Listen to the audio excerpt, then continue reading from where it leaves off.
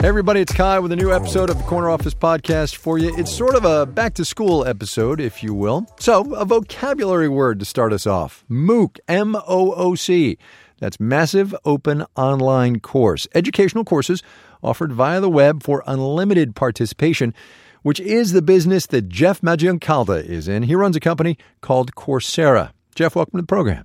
Thank you. Great to be here, Kai. My guess would be that most people probably heard of Coursera back when it started in 2012, 2013, whatever, and what it was supposed to be back then. What is it today as you're running the company? Well, it is pretty much what it started as, which is a company that's dedicated to trying to help educate the world. It was started by a couple of Stanford professors. And 7 years ago, it was clear that education would be a good thing. I think over the last 7 years, it's become clear that education is far more important than even people then thought, given how fast the world has been changing. How you doing that and making money, though, Jeff? That's the question. Yeah, well, some people do wonder. And here's what it turns out. It turns out that we offer over 3,600 courses from some of the top universities and businesses in the world. These courses are available at Coursera.org, and you could take any of the courses for free. You could watch the videos. But if you want to get a certificate that says that you completed the course and learned the skills in the course, you pay about $49. Turns out that, as with many models that some people think of as freemium models, that free piece draws in lots and lots of people. Mm-hmm. And even if a small percentage of them decide to buy it, it turns out to be a pretty decent business. And now we've expanded from offering just courses all the way to fully accredited master's degrees from some of the best universities like University of Illinois, University of Michigan, and University of Pennsylvania. Let me cast a cynic's eye on this and ask it this way. Yes, maybe University of Pennsylvania, University of Michigan, that's great. But come on, man, if I'm doing education online, am I really getting an education? Well, some people would say that the education online is better than what you get in the classroom these days. You don't need to say that. But to a large degree, especially for people who are already working, the idea that you can quit your job and move your family to a campus, pay over $100,000 for a degree that takes you out of the workplace for a couple of years, it's just not possible. But if you can earn that degree and it's the same diploma from a top university and you can get it from the same professors, you get it for half the price, you don't have to quit your job, you don't have to move your family, and you can learn things like data science and computer science, some of the more late-breaking, evolving disciplines. It really works quite effectively for a lot of people. Let me try to read between the lines here. Are you saying, and I'm not saying this happens tomorrow, but over time, does this way of learning and participating in higher education replace the model today? I think it certainly complements it. But here's my prediction. I have a daughter who's a junior at Duke right now. I have two that already graduated from college, and I went to college a long time ago. I think you're going to see a world shortly where almost all learning online and on campus actually happens online. I mean, we are at the verge of having almost all major universities put their courses online because students can learn in a much more adaptive, self-paced way. And then when you go to talk with your professors, it's going to be much more interactive. I think lectures and lecture halls are things that will be not quite forgotten, but happily looked upon in the rearview mirror. How do you do that, though, and fulfill what you set up at the top was the mission of this organization, right, which is to help the world learn? There are people who don't have access to the technology. There are people who have tried to figure it out who haven't. How come you guys are going to do it?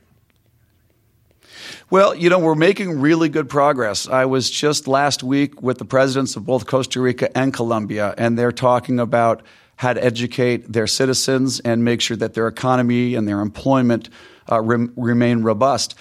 What you find is that everybody's pretty much recognizing that connectivity is going to be key for any kind of economic success because it will be the source of education and ultimately skills development and jobs.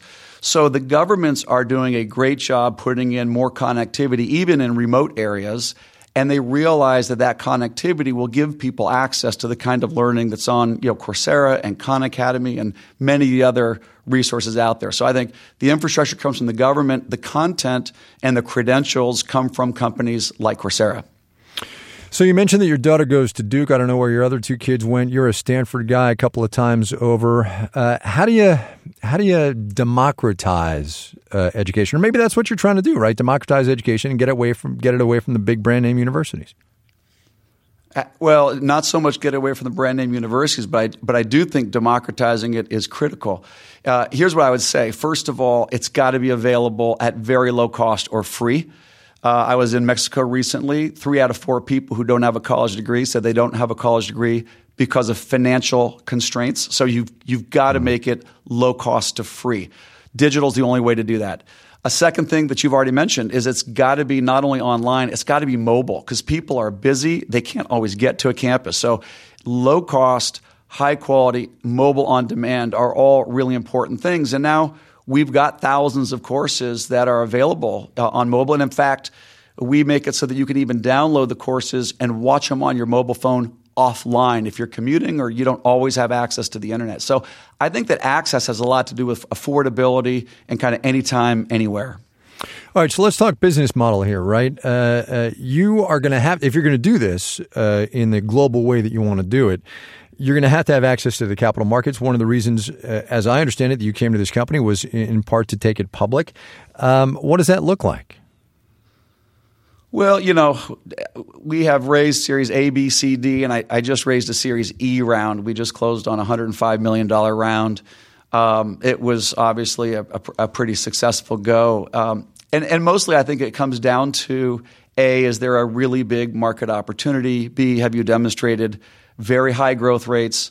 C, does your business model exhibit good operating leverage? And then D, is it something that's different and sustainably different so that you can compete against your competition? We had an amazing year in 2018. We grew well above 50% on the revenue line, and after the raise, we've got considerable cash resources, over $175 million of cash. So we're not looking to need to go public anytime soon, but we do see a really big opportunity, and we've been growing quickly, and it's a global opportunity. So we've got a team that's kind of spread around the world working on making education available to everyone in the world. Do you want to be running a public company? You've done it once already. You retired. You were living your life, and then Coursera called. It's a little bit different this time around. I will say that the last company, Financial Engines, I was there for 18 years as the CEO. I was the first employee at 27. I learned a lot on the job, and being an entrepreneur is not what people think. It's hard, and it's sometimes scary and sometimes lonely, and you don't always have the answers. That worked out great. One of my goals was to be a public company CEO. I wanted to do that, and I did it for 5 years, and I frankly loved it. I mean, I actually enjoy talking to investors. They often have really good questions. They think about things in a pretty rigorous way, and I found myself learning a lot when I talk to investors.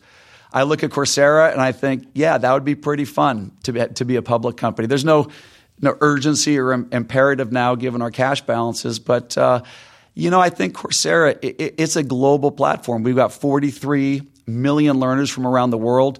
The top countries represented are the U.S., followed by India, China, Mexico, and Brazil. And so we look at the size of the need globally and the size of the opportunity, and I think access to capital markets will be important. I think the visibility that you get when you're a public company also would serve the mission well. Not that this is necessarily your area of expertise, but you are this guy running an education company, and I just listened to that list of countries that you named. Are we keeping up in this country with education? We just introduced something called the Coursera Global Skills Index. What we've done, we have all these learners around the world, and they're from different countries, and they're taking tests on Coursera. We actually rank all the learners in every country, and we publish this report. And what you find is that, the U.S. in the domains of technology, data science, and business, the U.S. is above the median.